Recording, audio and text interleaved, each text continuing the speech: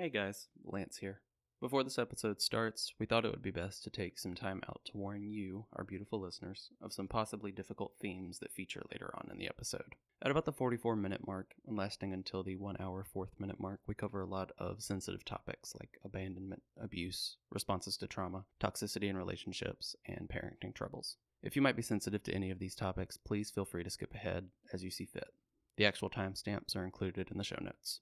Now, we hope you enjoy the show. I'll never forget this day.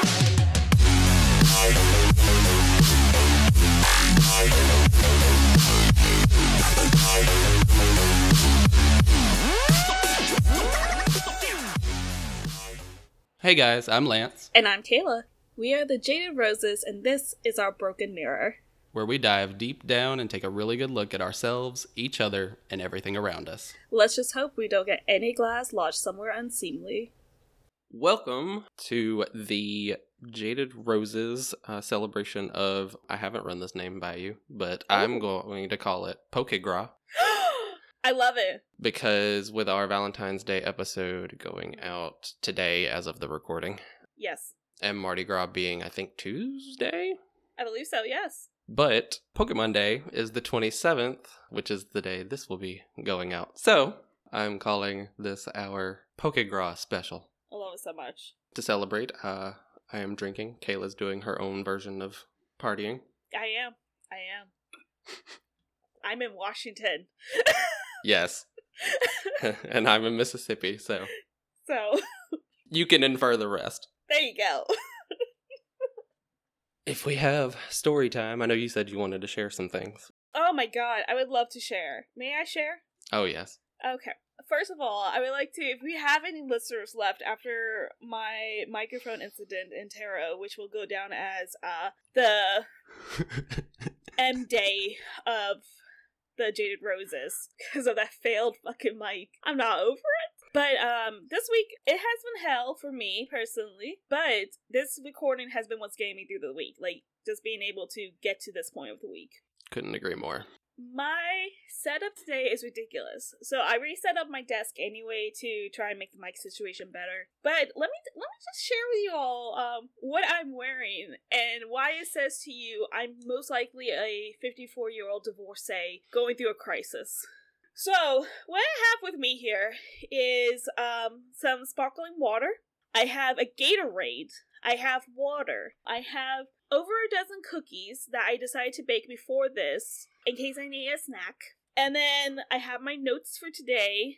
And then let me tell you what I'm wearing, because this is really where it's going to tell you what's going on. I have a headband in my hair. My hair is unwashed for the day. I'm wearing a huge Nike sweater. I'm in shorts. I have knee-length compression socks on, and fresh new Fox booties that I have on my feet. We have snow outside, and I look like I'm in the middle of a crisis with dyed pink, purplish, stained hair.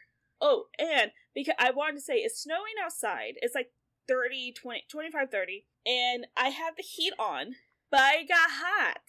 So I turned the heat off, well, I turned it lower, and then I was still hot, so then I had to turn the fan on, because I'm going through pseudo-menopause, because I'm 54. I've never felt more me in my life. I've been saying since I was like in middle school that I'm pretty much a 54-year-old divorcee. I have 2 ex-husbands, 0 kids, and I finally feel like I do. I'm fucking 29. We have reached peak Kayla. 29. If this is my peak, I need to be dead by 40. I need it at this point. I was gonna have a celebration if I made it to the 40. At this point, I'm gonna be happy if I don't, because what am I gonna look like by then? I'm gonna look like fucking Sophia by 54 from Golden Girls. Like, I don't know what's happening to me, but it's happening to me. Yes, fucking snowing outside. There's like 5 inches coming. I love that your Bostonian is coming out. I'm so upset. This is the problem. You started like Midwest to maybe Nashvilleian accent, and you switched just so hard to Bostonian. I know, halfway I go through that. between those accents. I don't know why. I usually don't go into a Nashville accent, but sometimes I do now. I'm like, maybe I do have a little Southern in me. But let me tell you, that fucking snow, it's fucking snow. Fucking hate it. And the problem is, the reason why I'm so mad about this is I love that this is who I am right now. But it makes me fear how I will look and be when I'm 54. Like, if I'm already a 54-year-old woman inside with 2 ex-husbands, A, no wonder I can't date. And then B, what the fuck am I gonna look like when I'm 54? Like, fuck. Maybe you'll circle back around. Oh, that's always a good look for an older person.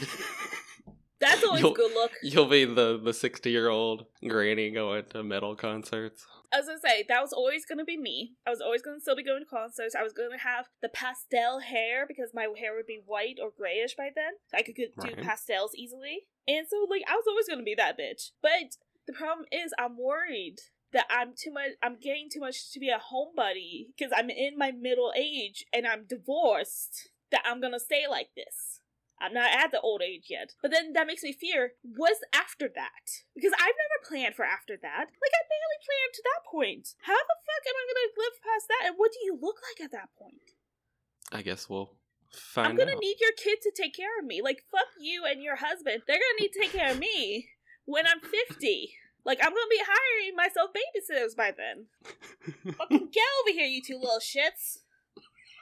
I need you to roll me over to the TV. Fuck. It's gonna be like going to the fucking grandmother. They're gonna hate coming on an airplane. Like, okay, you gotta go see, Aunt Kayla. Dads, we don't wanna. Well, little shit, we need a break and she's willing.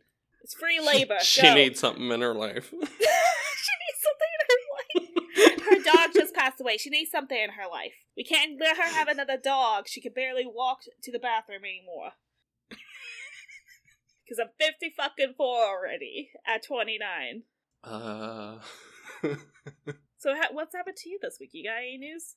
Lord, Got anything that can follow that? Literally no. Work sucks, and that's about it.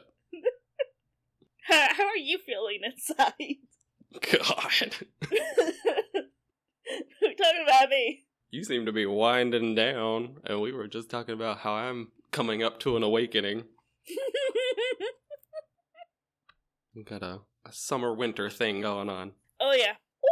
Because I'm 54. Well, in the spirit of retaining youth, let's revisit some Pokemon, unless you have something else to share.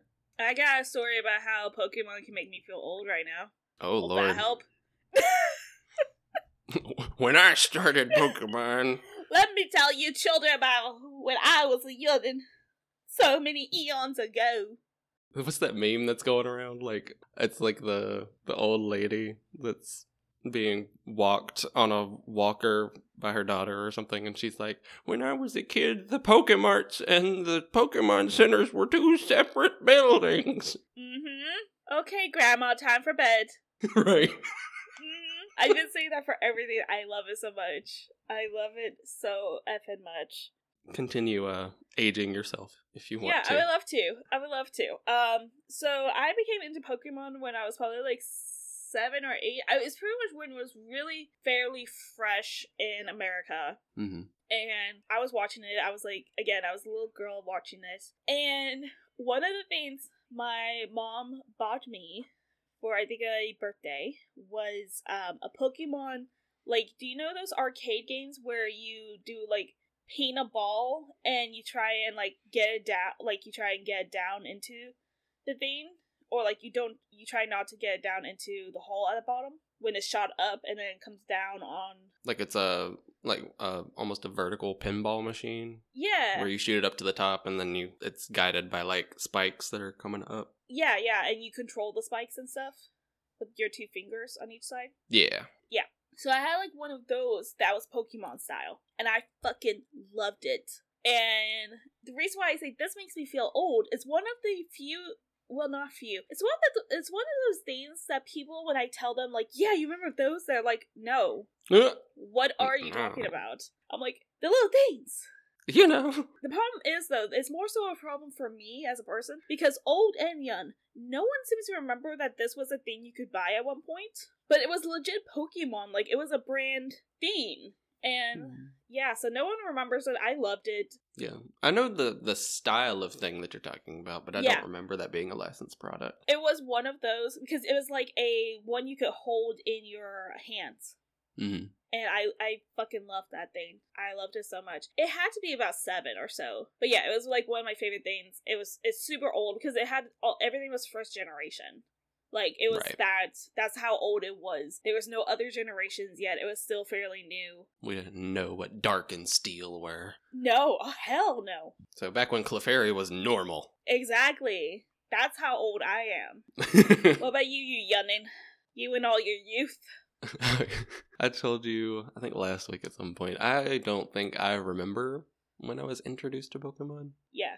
I think at this point it's just ingrained into my personality, almost. Mm-hmm. I know it had to be shortly after it came over to the States, because my earliest memory of Pokemon, I don't actually remember obtaining, like, the blue and red versions of the game, but I know I had them. And I know I had them before Gold and Silver, because Gold and Silver were the ones that I have the Christmas story about, which I can share. Okay. But my earliest memory of Pokemon was the first pack of cards that I ever opened. It was like at a flea market or something. I was with my mom and she was looking for like arts and crafts stuff to do because she loves arts and crafts stuff.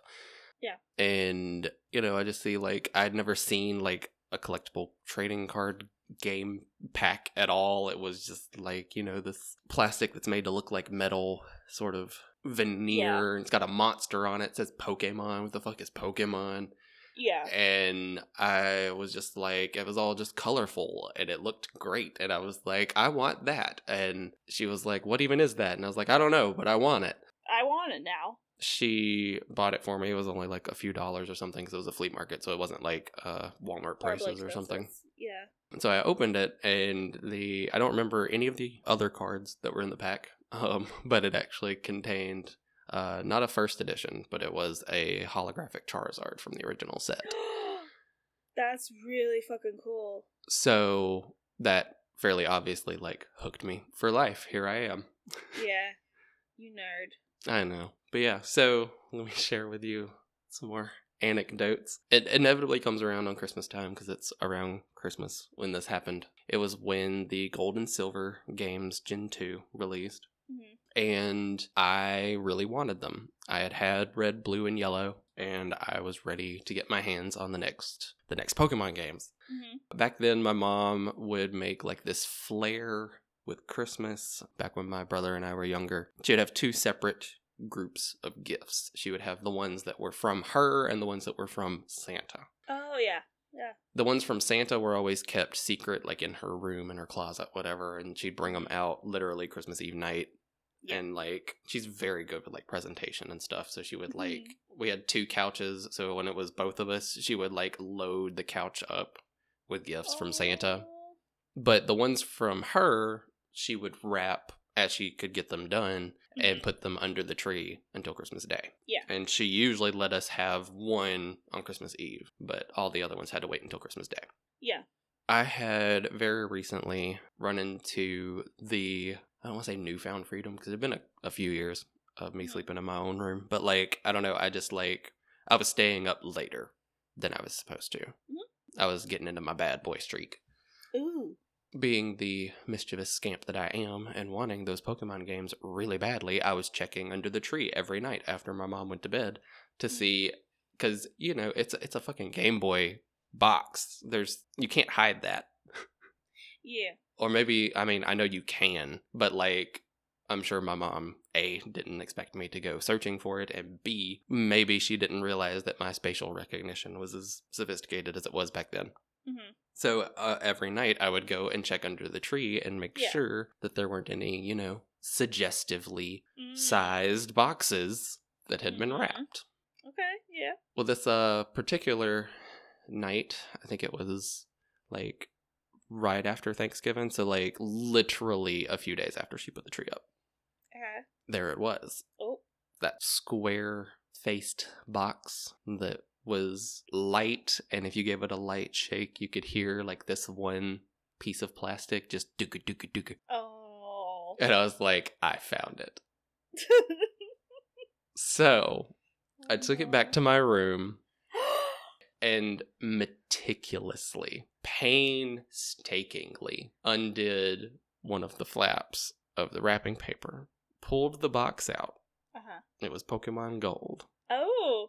I knew I had hit the jackpot. Yeah. So I took the plastic off of the box, took the game out of the box, No. threw the plastic away, put the box back into the paper, and resealed it with another piece of tape, and put it Oh back my under the God. tree. So I didn't want her to go looking and be like, hey, one of the boxes is missing. And that game was mine. So I was just playing it. Whatever. I knew she didn't understand it. So she wouldn't have been able to, look at the screen on my Game Boy and been like, hey. I'm so in shock right now. It gets to be Christmas morning, right? Uh-huh. I've had the game for about a month, and I get to that box to open. Uh-huh. I didn't want to get in trouble, Uh-huh.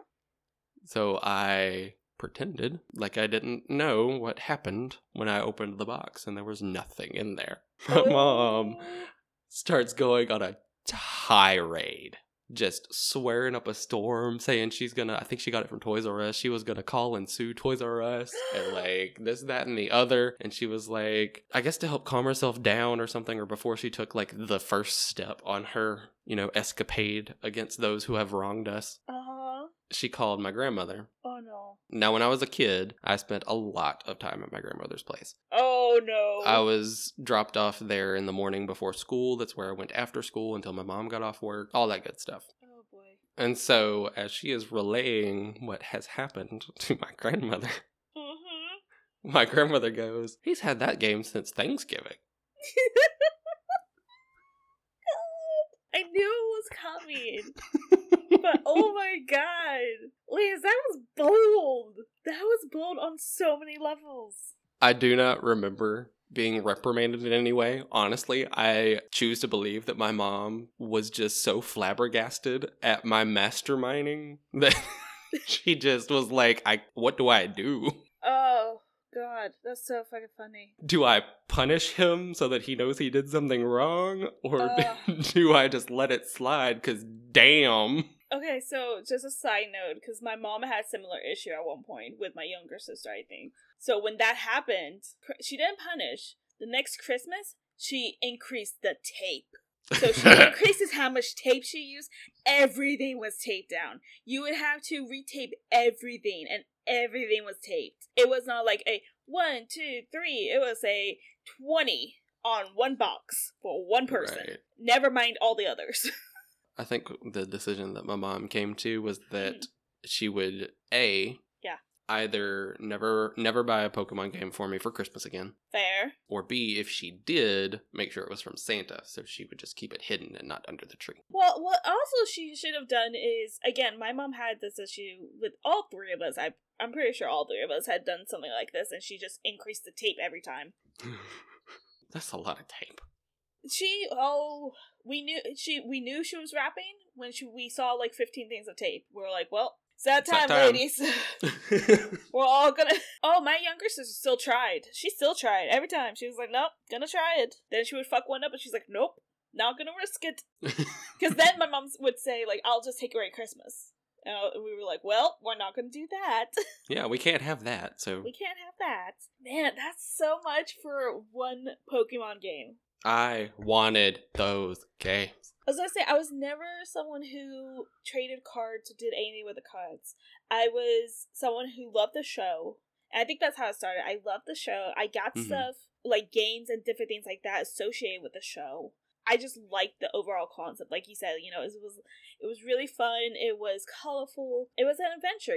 They were relatable. It was Ash. He was 10. He was doing these cool things. And it's about friendship and coming together as a team to accomplish things. And learning, like, cooperation, learning how to communicate and stuff like that. So it's like, it was a really good show. And I'm sure it still is, because I know it's still on. But, I mean, when I watched it actively, it was very good. So that's how it started for me, because, like, I remember I had I had a poster of Pokemon from it was the first movie. I also got the soundtrack from the Pokemon the first movie. Right. And then, like I said before, I had that little ping pong, like, game thing. Yeah, it was stuff like that. It was just like, I was not someone who did the card stuff for some reason. I think it was just too much for my brain at that time, because I was having a hard time, like, understanding people anyways. So adding more games where you had to be strategic was not ideal for me at that time. Wow, that was a lot you went through. And that was bold that you did that with your grandmother. Because, like, I've never met your grandmother. But from what I know about her, she's not someone who I would play with like that. Yeah, it wasn't like I done anything to my grandma. It was just, like, because I was there so much, that's where my Game Boy was. And so she was just aware. So, like, one day she asked me, like, oh, what's that? And I was like, surely this won't get me in trouble. And I was like, oh, it's Pokemon Gold. That's what I mean. I was going to say, I didn't mean that, like, oh, she had, you know, it was a little thing. It was more so like, your grandmother notices things based on the stories you told me. That's why I said that's bold. That was bold. My mistake was not keeping it secret. Exactly. To the bad secret keeper. Mm-hmm. Yeah, because adults are going to stick with the adults when it comes to stuff like that, especially parents with parents. I know. I know now. Yeah. I was super big into, like, the cards and stuff. Naturally, because I was gripped by a fucking holographic Charizard, which has since, I believe, become the most expensive Pokemon card. Wow. But it's not first edition, so it's not, like, super big. Yeah. I collected all the way into, like, middle school. Wow. And even into middle school, I was going to what was called the Pokemon League. It was held at Books A Million here in Jackson. And it was just people would come with their decks and they would just battle it out, and every so often you could go to the league champion and have a sanctioned battle to obtain a badge, which would be a stamp in this little, like, passport booklet looking thing that you got for joining the Pokemon League. Wow, okay. I'm sure my booklet is still at my grandparents' place, but I don't believe I managed to get all the way to the Rainbow Badge. You would probably remember that. I do think I got at least to the Marsh Badge. Oh. Even though I enjoyed it immensely, it's still, even at that young age, even before I became so self-conscious, which happened later on in middle school, it felt weird to be as competitive as I was being. So I just didn't go very far with that. Oh, okay. But yeah, and I do have some interesting stories around the cards. I remember getting into a fight with one of my best friends at the time in elementary school over Pokemon cards, and that led to us not talking for almost a decade. Wow. Right. I don't even know how to process that. Like, we had been, like, as close as friends could be. We would, like, regularly spend the night over each other's houses, like, every other weekend and whatnot, and, like, I forgot what he said, but I was like, no, that's wrong, and we ended up fucking like, almost coming to actual physical blows, and I ended up calling my mom and being like, come get me, I don't want to be here anymore. Like, we were like 6 or 7, and so we didn't, like, talk until high school. No! Really? That's insanity. That long? Yeah, and it just, I don't know, we didn't talk. That's crazy. But at some point in middle school, I don't know why I invited this boy over to my grandparents' house, because it was during the summer. Mm-hmm. At some point in middle school, because we weren't, like, friends, so I forget what the build-up was. Maybe you had, like, a project with him, or, like, you had a crush on him? I don't think so. Like, we hadn't really interacted since, like, early grade school. It turns out that, like, he was big into Pokemon, and so I was like, oh, well, cool, I have, like, this expansive collection, because I'm still collecting, and everybody else stopped, like, 5 years ago. Yeah. And so he came over, and we, like, played some games, and we battled each other with the cards a few times, and, you know, whatever. And as he was leaving, apparently my grandma had gotten a really bad vibe from him. Like, wait, isn't this, like, a little kid? Yeah, we were, like, in middle school.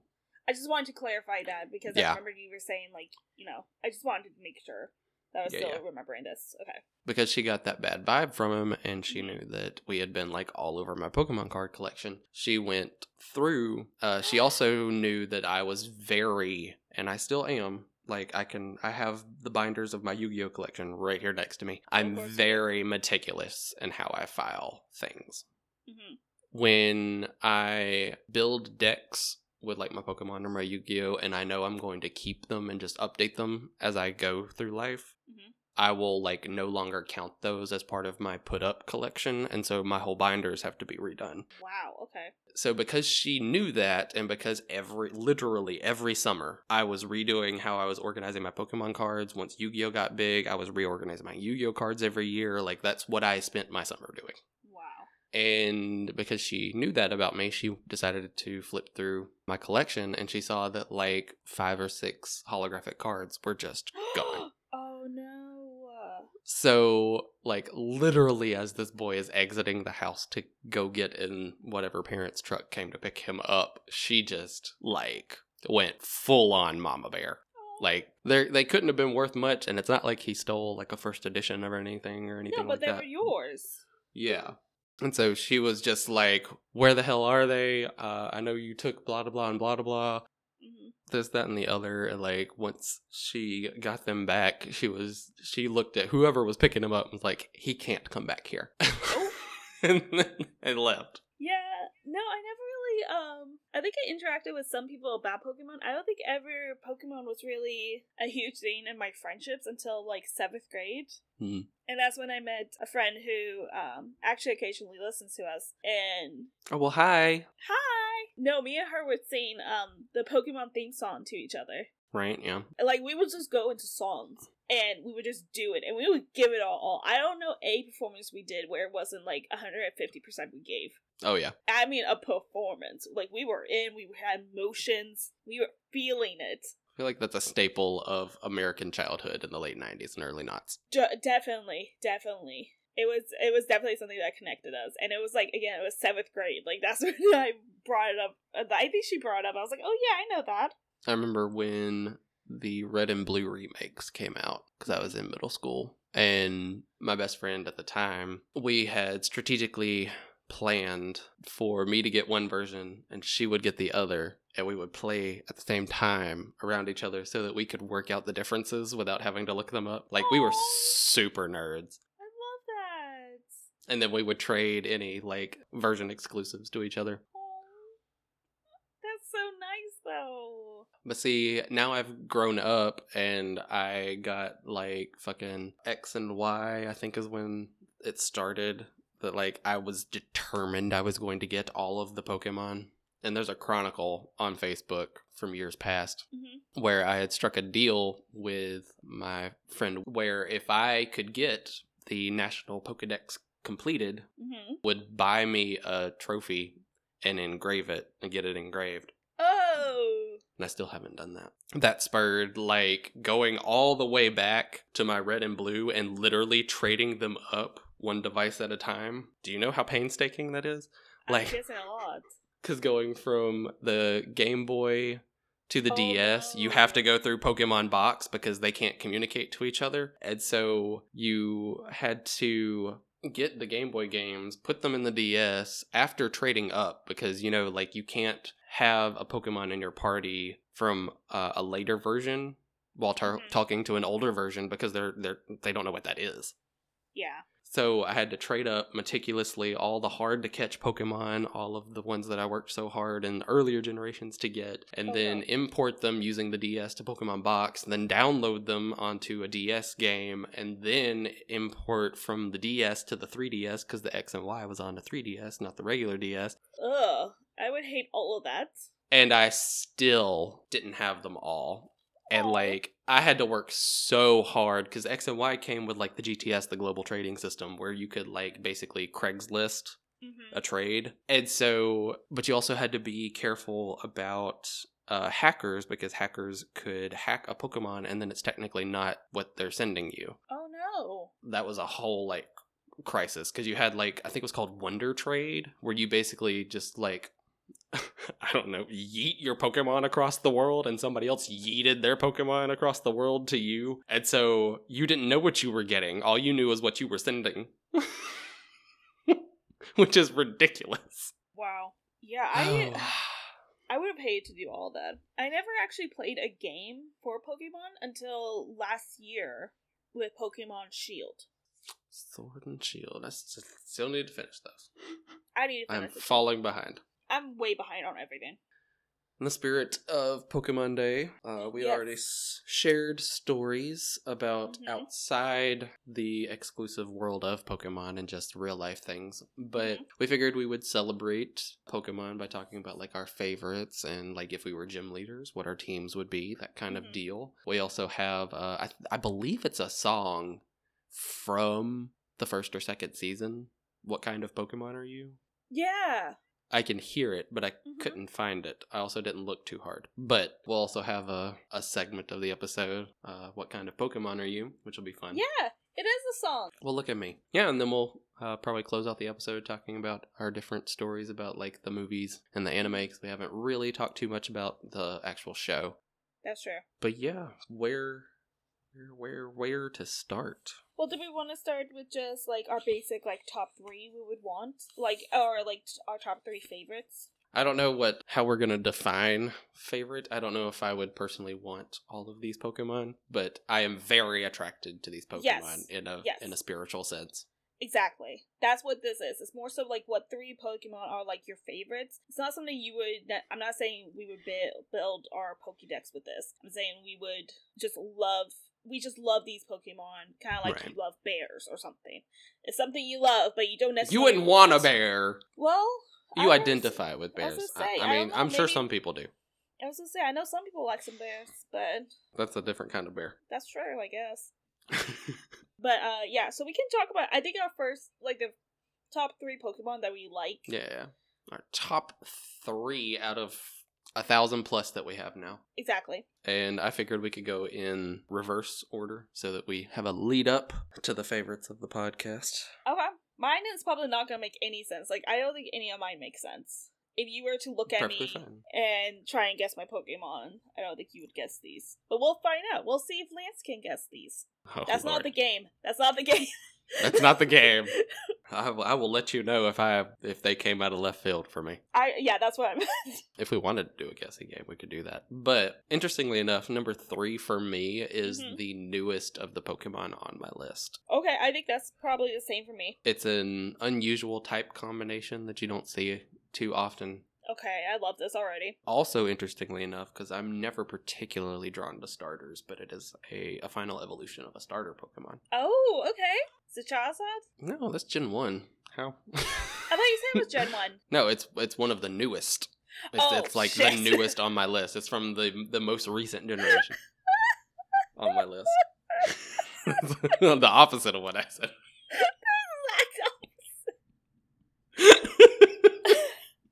I was paying You said it attention. like you said it like you understood. So when you were like Charizard, what? Yeah.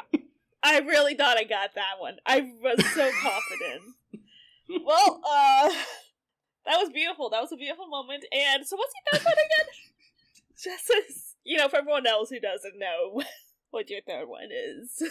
So my number 3 is Decidueye. What's that one? It is the final evolution of Rowlet, I believe from Gen 7? I think so. I think it's Okay, from Sun okay. and Moon. Oh, okay. I know which one you're talking about then. It's Ghost Grass, it's an owl, Mhm. and it has its own specific move where it fires a ghost arrow. Very cool. And that's just, ghost archers are kind of my speed. Yeah. I feel like that's what you would, want to marry. If there was a ghost archer as a person, you'd be like, yeah, I fucked that. So any dead Sagittariuses out there. Woo! Show me what you can do with that bow. So my number 3 is Eevee, actually. Okay. I like so I don't think I would have picked it for you, but Yeah. I like there's plainness in it, but because there's plainness, it's kind of like the Fool, like it can do anything. I was gonna say, it shows you also how easy it is to mold yourself into something if you want. All you gotta do is shove a rock up your ass. Look, I've done way worse things. I'm sure if I really thought hard, I probably have. I mean, it's not like that's what I'm gonna do on a Saturday night. Whew. No, that's a special occasion. I was gonna say maybe Valentine's Day. That's tomorrow. Yeah, Eevee is just really. I love Eevee because, like you said, it's very inconspicuous. You're not seen as a threat. It is very playful. It's very lovely, and again, I just love the flexibility that it has to itself. It's not like limited. It's kind of like how a lot of them are limited, unless some of them have different variations of themselves. But Eevee's the most diverse, I would say. Oh yeah. I just like that there's so much flexibility in what you could be. And you choose your path of that. And I think that's why a lot of EVs are cute and like they evolve into very pretty Pokemon. But I do think that's also the aspect of the fact that you can just become whatever you want to be. And sometimes it's chance, and then sometimes it's certain stones. It's just like you need to be open to all possibilities of yourself. There's no one destiny or path you have to go on. And I think that's why I like it. Yeah, I feel that a lot. I always thought they were pretty, but as I've gotten older, it's still one of my favorites, and I think that's why it's one of my favorites now. Fun fact, I actually bought Let's Go Eevee before I bought Let's Go Pikachu. So for those who don't know, I own every main game. Yeah. Like, if every generation, I buy all 3 or both games. Like, because it's mine. Yeah. But I bought Eevee before I bought Pikachu because I was super excited to have like a fucking Vaporeon behind me and all that. But then it turns out that you can't evolve your starter in Let's Go. Oh. So I was very upset. That's upsetting. But every time I would go into the menu to play with Eevee and she'd be like, Eevee? It would just melt my heart and it didn't matter. That's cute. See, it's a cute thing. It's very powerful, though. So yes, there's great potential, even though the form of it is unassuming at the minute. Exactly, and I think that's why it's one of my favorites. It's not an obvious thing. You know what's going to happen. What about your number 2? So my number 2, to narrow it down a little bit more, is Gen 2. So it's not Charizard. I was listening. It's actually inspired by my specific love of dogs. Ooh. Especially because it ties together 2 of like my favorite types. It's not my favorite type, but 2 of my favorite types. Mm-hmm. My number 2 is actually Houndour. Is that the one with the black spike and like spike things and red tips on their feet and stuff? Yeah, and it's specifically the lesser version. It's not the evolved form of Houndoom. Okay. Even though I do like Houndoom, but Houndour has like that pit lab vibe that like that's my jam. Yeah. That's a comfortable space for me. I was gonna say, when you were describing it, that's what immediately popped into my head. So I was like, is that it? Is that the one he's describing right now? I love Houndour. I was gonna say, that suits you very well. The dark fire dog. Mm-hmm. Basically Cerberus with one head. Yeah. Mm-hmm. That's my speed. You would love to have one in real life. I can see you with that. God, yes. Mm-hmm. I will add that, and we'll get to this with my number 1, but I think I'm safe in telling you that my number 3 actually used to be Pichu. Oh. Before Decidueye came out. I liked the idea of like a baby Pikachu that can't control its electricity. That's so sort of in the same vein as your Eevee. Like there's a lot of power there, even though it doesn't look like it. Mm-hmm. See, I just like this. I like the unassuming. Okay, so for my number 2, it's Jigglypuff. Oh, that's so interesting. Really? We'll get to that, but yes. Okay, I'm so excited for that, guys. I don't care now to explain why. Jigglypuff, because I just love a bitch that knows what they can do and is confident. Like, that bitch will sing her heart out and knock your ass out into sleep. Like, are you kidding me? Like, that's my heart right there. I feel like I do that naturally. At this point in the episode, I'm sure you guys are getting a little heavy-eyed, a little sleepy. It's because I'm so soothing like that. And I understand this about me. We're relatable, me and Jigglypuff. Because I remember in the show, it would just be like, she'd be fine. Like, a whole episode, she'd be fucking fine. And then as soon as somebody made fun of her, laughed at her, ignored her singing, she would just be like, motherfucker! I love it! I love it so much! That's why I love the anime so much, because of her. Oh, Jigglypuff. So that's my number 2. That'll be very interesting in whatever phase we get to gym teams. Yeah. Yeah, so the number 1 spots. If you go back in my Facebook history, you will actually not be surprised at my number one pick. It has been my number one pick since Gen 1. Ooh, what is this? I actually have, if you remember, you were around me enough, you might remember, I actually have a sticker of this Pokemon on my laptop. Oh, shit. I've seen your laptop. And remember how I said Houndour was 2 of my favorite types, but does not include my favorite type. Yes. And that's what I'm trying to think about. I'm gonna say your favorite type is probably poison. Is it poison? No. What's your favorite type? Well, if I tell you my favorite type, it really narrows it down because there are only so many. Oh, fuck. See how I avoided the number? Because that Yeah. would still give it away in Gen 1 of this type. So what is it? Let's just go to what is it? What is this Pokemon? Instead, let me paint a picture for you. Ooh, okay. Alright. I like the theatrics. Do you remember as Ash goes against Sabrina Ooh. for the Marsh Badge?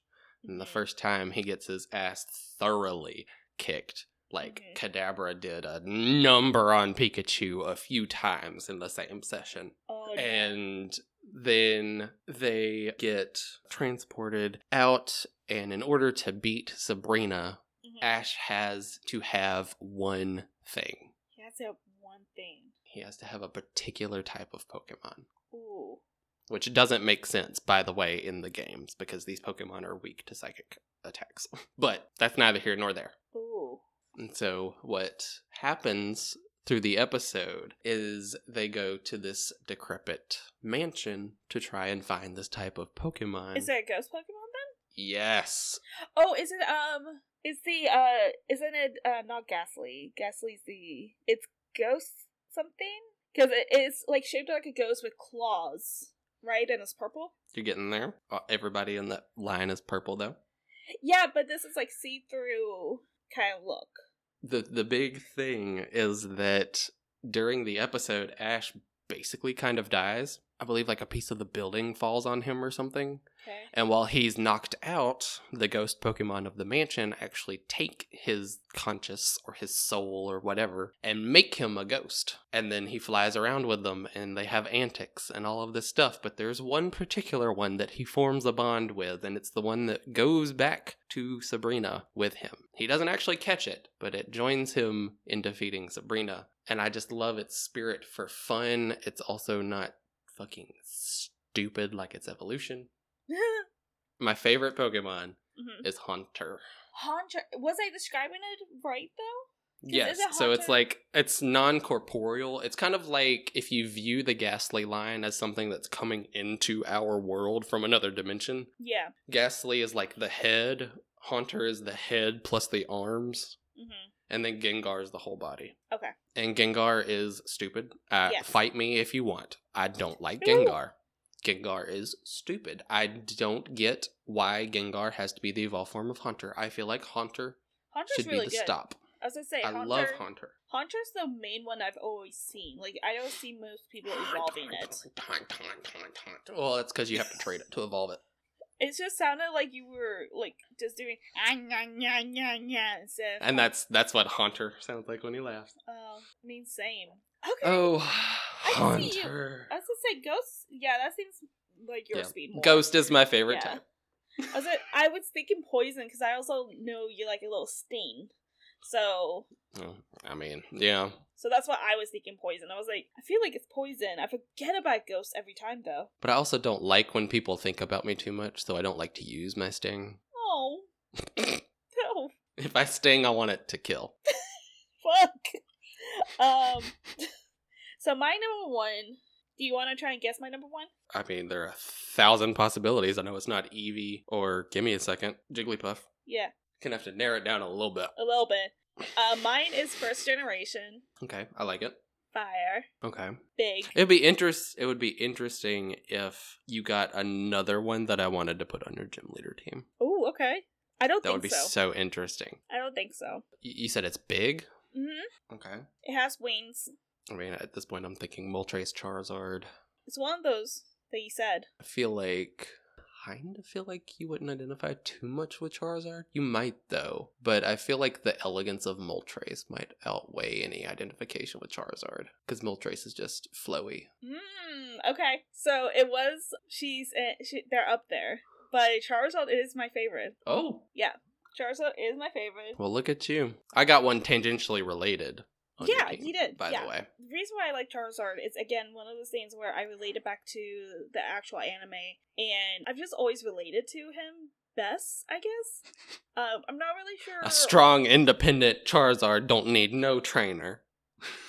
Okay, now I know why I relate to it.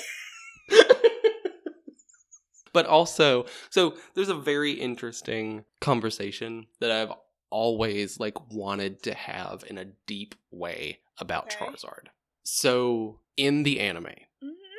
Ash finds Charmander as a Charmander who is being abandoned by his trainer, Mm-hmm. who is being left out in the rain, by the way, which can kill them. Do we need to talk about that? We're gonna talk about emotional stuff anyway, might as well tease it a little bit. But they can die. Yeah. And Ash finally is just like, I'm taking this Charmander. Like, you clearly don't want him, Mm-hmm. and he is worth so much more in the hands of someone who's not his chosen trainer than you. Mm-hmm. So everything's good. Charmander does great with Ash. So great, in fact, that it evolves into Charmeleon. Mm-hmm. But as soon as it fucking evolves, it has this sort of teenage rebellion against him. Charmeleon's the one that starts burning Ash on purpose and not listening to him and doing exactly just what it wants to do. Mm-hmm. And then you have the final evolution to Charizard, where in the anime Charizard is very much, I'm doing what I want. I don't care why you brought me here, what we're doing. If there's nothing that I perceive as a threat to my big dick energy, I don't care. Mm-hmm. Which is why it was the perfect choice, honestly, for when he went against Blaine with the Magmar. But the conversation I want to have is in the nature of evolution in the Pokemon world and why Charmeleon and Charizard rebelled against Ash. When clearly he was the trainer and clearly he was putting in the emotional investment that the previous trainer just was completely incapable of giving. Why would they rebel and fight against a nurturing, even though Ash has his flaws, we can get into all of that at the end when we talk about the anime. But Charizard was the one that he really stuck with, other than Pikachu. Yeah. He wanted Charizard to like him. Mm-hmm. He desperately did. And it really seemed like Charizard couldn't give two fucking shits until that later episode where he just comes back out of fucking nowhere and rescues him from whatever Pokemon was raining terror. But it really gets my brain thinking, especially when I take into consideration the nature, and I actually have had conversations like this with Brian, talking about the nature of trade evolution and what that means. What in a lore sense does it mean that a Pokemon can only evolve if it's traded? Yeah. But specifically back to the Charizard topic, I still don't know exactly where I stand, but I know that clearly there is a resentment in Charmander. I believe in Charmander, it's more so on his previous owner. It is. There has to be a tinge on Ash for not letting him see the relationship with his previous trainer to its end, whatever that was supposed to be before Ash. Whether his original trainer saw the potential in him or whether he died out in the fucking rain. I believe that Charmander holds a very deep-rooted resentment and anger toward Ash. Even though Ash was the one that was giving him the attention, giving him love. That's not what Charmander wanted. And so when it evolved into Charmeleon, it just became that resentment turned outward. It was clearly, this is where I'm supposed to be, but I really don't fucking like it. It's not what I wanted. Fuck it. I'm just going to do what I want. And there could also be a kind of showmanship to it where, because the old trainer, whose name escapes me, Damien or something, he didn't see the value in Charmander. He did not believe that Charmander was strong. He did not believe Charmander was worth training. Yes. So as it evolved, Charmeleon is on full display. Just, I'm showing my strength. I don't care. I'll fight anybody and everybody. Fuck whoever gets in my way. Mm-hmm. And then once it evolves into Charizard almost has this, like, clearly I've proven myself, so I'm good. When I come out, I can just lay down. Mm-hmm. Unless somebody steps up and wants to threaten my manhood, then, you know, I guess I'll fuck them up. Whatever. But please talk. Okay. I guess I just want clarification. The whole thing is, like, why under Charmander he's okay, but as he progresses, he acts He gets out more combative. And then Okay. eventually he becomes completely just ambivalent to Ash's existence. Mm-hmm. I feel like I can explain it. This is how I perceive it. I'm clarifying this way. I have taken psychology classes. I know people with experiences, and that's pretty much where I'm going to leave it at. But have you taken PokePsych? I mean, in my dreams, if that counts. We'll count it. We'll count it? Okay. So, my thing is, yes, so Ash did take him from his trainer. The Charmander knows that that was the right decision because it's safe. Now, he's not thinking of it as a decision of, like, he took me from someone. He's thinking of it as, I'm safe. Like, Right, I'm in a better place. You know, as he's getting further into becoming involved, he's probably starting to think more about this situation. He's probably seeing more about Ash, and it's getting feelings riled up. And then you get into, like, a little bit of an anger stage, where you still love the person, but they trigger you in different ways. And you get angry when triggered, and so you act out. Then you progress into a stage where you know the person cares about you, but the situation that involves both of you is too draining mentally anymore. And you start to just focus on yourself and keeping yourself balanced. And keeping yourself, you know, however you need to keep yourself going. It's like, if you go through any traumatic experience, honestly, you are just grateful you're safe again. And, you know, you're reeling from just being safe and comforted. And then you start reeling that, oh my god, I actually went through something. Oh my god, I actually... that was actually a traumatic event that happened to me. You're actually making a lot of sense where, like, Charmander is clearly, undisputedly, being traumatized. Mm-hmm. And damn near on the brink of death. Mm-hmm. And Ash comes along and scoops him up. Mm-hmm. So naturally, the first reaction is either going to be like that sort of apprehension toward whoever, because your last trainer treated you like shit, so or you're going to fully embrace it. And Ash from the outset was very much just like, oh my god, you need help, let me take you. Yeah. So I feel like Charmander naturally gravitated toward that, because I feel like I'm gonna assume his name is Damien. That's fine, do that. I know there is a Damien in Pokemon, I just can't remember which one. It's fine, everyone will understand what you're talking about. But I feel like Damien from the outset couldn't have had that sort of reaction for Charmander. He had to have been hard from the start. So maybe that's why Charmander was more apt to go with the security rather than proceeding forward with apprehension. So as we progress further, he's gotten used to the safety. And as he starts to come to terms with, oh shit, that was a traumatic experience, but I don't understand, maybe he doesn't understand why Ash is being nice to him. Maybe he expects that it'll happen again. So maybe Damien was nice at the outset. Because I feel like the reaction of Charmander is very much like, I'm going to show you my power. It's not so much that he doesn't care about Ash. He wants to prove himself to something. Yeah, he wants to be proven worthy. And as he feels like he has accomplished that, he becomes Charizard. And Charizard is very much just like, I'm taking care of me. I've done what I set out to do. And, like, I'm sorry if you called me out of my Pokeball. That's your problem. I've done what I was sent here to do kind of mood.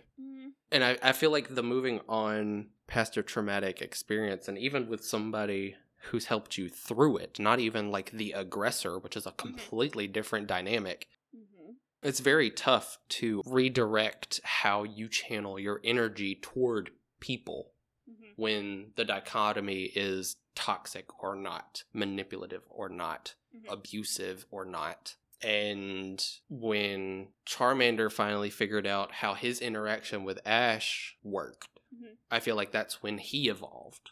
Yeah.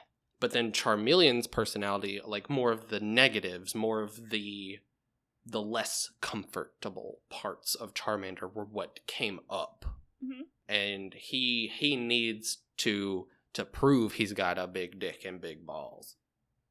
By the time we get to Charizard, it's just like, I've done what I wanted. I'm here now. Well, I think it's also too, like, and I think this could go for any Pokemon that went through a traumatic experience, especially as, the starting Pokemon. It was definitely like, I want to impress him and prove my worth, that I should be in his, group on his team.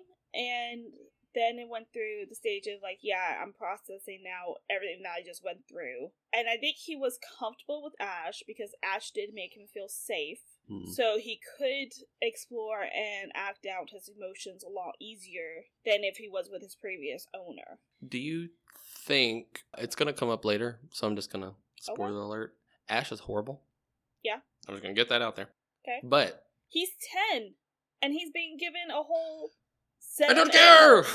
He makes bad decisions! Well, no, I agree, but I'm saying, like, if we're gonna go into it, like, let's just talk about why I'm not going into it right now. I know. I'm getting out of the way before I ask.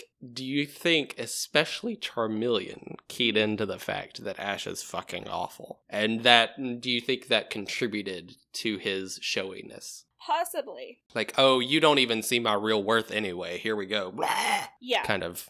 So I definitely think that could definitely be part of it because, again, in the first, when he's just Charmander, he wants to impress and prove his worth. Now he's also had time to get to know Ash. Right. But as Charmander, because that was his first, that's still in the immediate, let's say, recent incident. So he's still in the grateful just to be safe at this point stage of thinking. Okay. Then you get into Charmeleon, and he goes into mindset of, yes, I'm safe, but I don't deserve to be treated this way. I'm gonna fight, even though I'm not gonna get hurt. He's not gonna purposely harm me, but this is his way of saying to him, like, you need to stop. Like, I'm proving myself, if you really want to be a dick, I can be a dick right back to you, and I'll take the shit out of it. What if there's, like, an almost, not Stockholm Syndrome, there's another name for it, when, like, so, like, Charmander was obviously treated like shit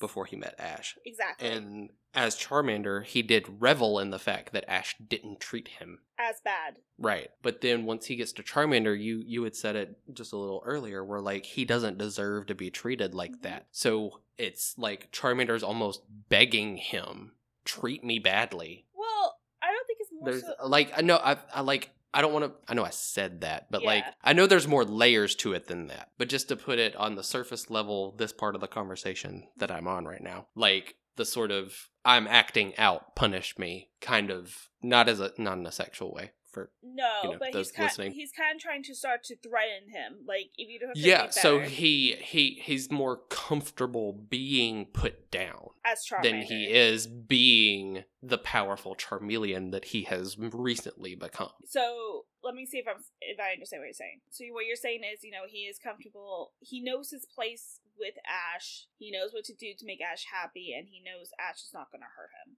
And he's learning that. And then as Charmeleon, he's able to pretty much say, like, you need to treat me better. And if you don't, I do not care about putting you in your place anymore. Because I deserve better. It's not even quite like that. It's almost like a victim complex is about where I'm coming from. Where, like, he, as Charmander, he was treated like shit. And it's like, I've seen it in especially toxic relationships. Where, like I knew this guy that dated the same man for, like, 6 or 7 years of his life. Jesus. And he treated him like shit. And I mean, like, but pretty much right out of high school, he was 18, they got together, and then until he was like 23, 24, they were together. And the older part of the relationship treated him like shit. And so he doesn't know how to really recognize, first off, when he's been being treated well. Mm-hmm. He's uncomfortable once he does realize that he's being treated in a positive way, because he has equated love and care to toxicity in his brain. And so that's kind of where I'm coming from with Charmander and Charmeleon specifically, where like he likes that he feels safe with Ash, but he also doesn't feel like that's a good thing. Okay. He's uncomfortable with it. So do you think that's the same reasoning from Charmeleon to Charizard then? I feel like that's a little different because like Okay. so. That's why I wanted to ask, because I was like, the first part makes sense, but I'm like, the last part wouldn't make sense to me. But the progression to the laziness gets a little weird. Okay. Once he becomes Charmeleon, he realizes from this very, very narrow part of the discussion is where I'm coming from. I fully am aware that there's a lot of psychological layers to this that we could unpeel. But coming from the victim complex, from Charmander not being comfortable with being treated well by Ash and going into Charmeleon, you have that sort of, whereas Charmander wouldn't do anything to be made to hurt, because to him, he didn't have to do anything to be made to hurt. That was just how Damien treated him. Going from Charmander to Charmeleon now, because Charmander didn't ever have to do anything with Damien, and then feeling kind of safe but being uncomfortable with that with Ash going forward, once he evolves, you have the Charmeleon that's acting out as if to say, I'm trying really hard not to be sexual here, like the punish me, I want to be hit, I want to be made to feel bad. I'm acting out so that you will make me feel bad.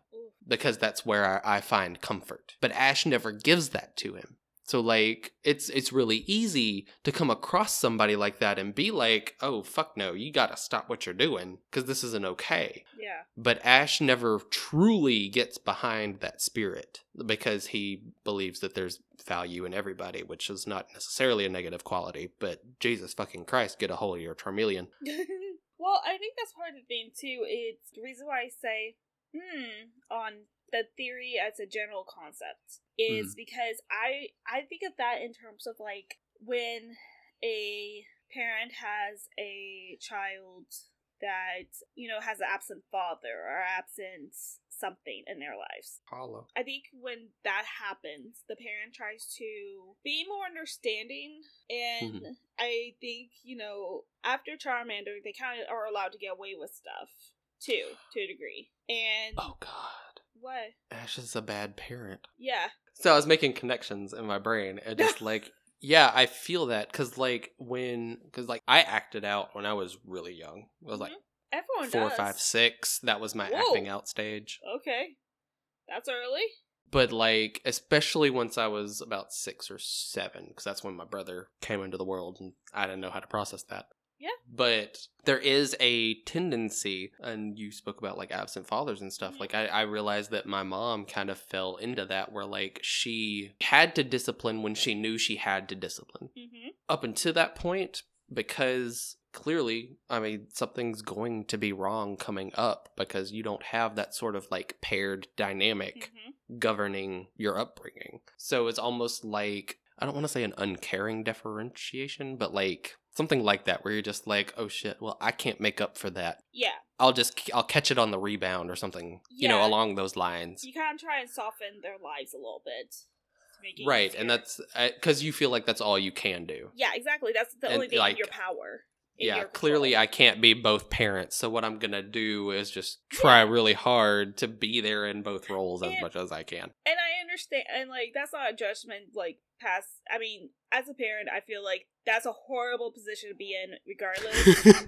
I'm sorry, but the way you phrased that, it sounded like you're a parent. But anyway. No, I was gonna say, I just wouldn't, I don't personally know, but I could not imagine having to go through that experience and trying to I can barely find imagine comfort. raising a kid in general, Exactly. Let alone by myself. This world fucking sucks. Especially with a parent, like you said, who's just choosing to be absent. It's not like they have a good reason, they're just choosing to do so. Because you can't explain that to a child. Exactly. And so that's why I'm saying, like, it's not a judgment at all. But see, that's kind of where I'm coming from when I had that like epiphany, where like Damien was the father figure. He was the authoritative, the this way or the highway. And Ash, I was about to say mom. Ash is more of the motherly figure. Lance is working his therapy while we do this. Oh yes. Ash is my mom. Ash is more of the motherly figure, the intuitive one. Just let him work out his creativity. Let him work it out in his own way. It'll be okay. And because there's no balance there, because clearly he's not going to listen to Brock or Misty, because there was a lack of balance there, all he could do was work it out his own way. And his own way was to be like, well, I'll show them bitches. Mm-hmm. So, yeah. I mean, I guess that's the thing. It's definitely... I think that's what I'm saying. Like, I think it's more so... Because, again, the fact that he does feel so safe to express himself does show that even though Ash definitely has a lot of issues and doesn't always make a lot of good decisions, he doesn't make a lot of good decisions. He does try and make sure everyone's safe. In his own way, yes. Yes, that's what I mean. Like, in his mind, he's doing the best he can. You know what I mean? Yeah. He is not, so, like, he is very much the motherly instinct. He wants to make sure everybody's safe, protected, is happy.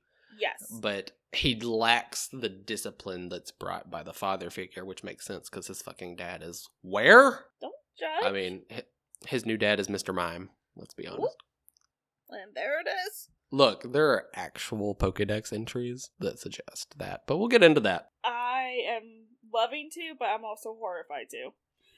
You should be horrified. I'm so curious now. I'm just like, I really want to know. We'll get there, because we still got what kind of Pokemon are you and our gym teams. But I did not mean to derail us for like a half fucking hour on Charizard. But that's what I will say. Like, I do like the fact that they do have all these kind of issues, because it's a good way to address them with public life and be like, hey, you see this? This is a problem here, so maybe, look in the mirror a little bit more. Right. So, like, that was a big thing, especially when I started budding into my teens. Because I started to hit a second rebellious streak when I hit my teen years. Ooh. And all it took was me sitting down and rewatching Pokemon and seeing how Charmeleon treats Ash and how hurt Ash would get. And I was like, yeah, I can't do that. Oh. That's going to be real bad. Oh. So it kind of curbed my wild side until I moved out and went to college. And, that's when my life went to shit. Well, that's where, yeah. Happier tonight.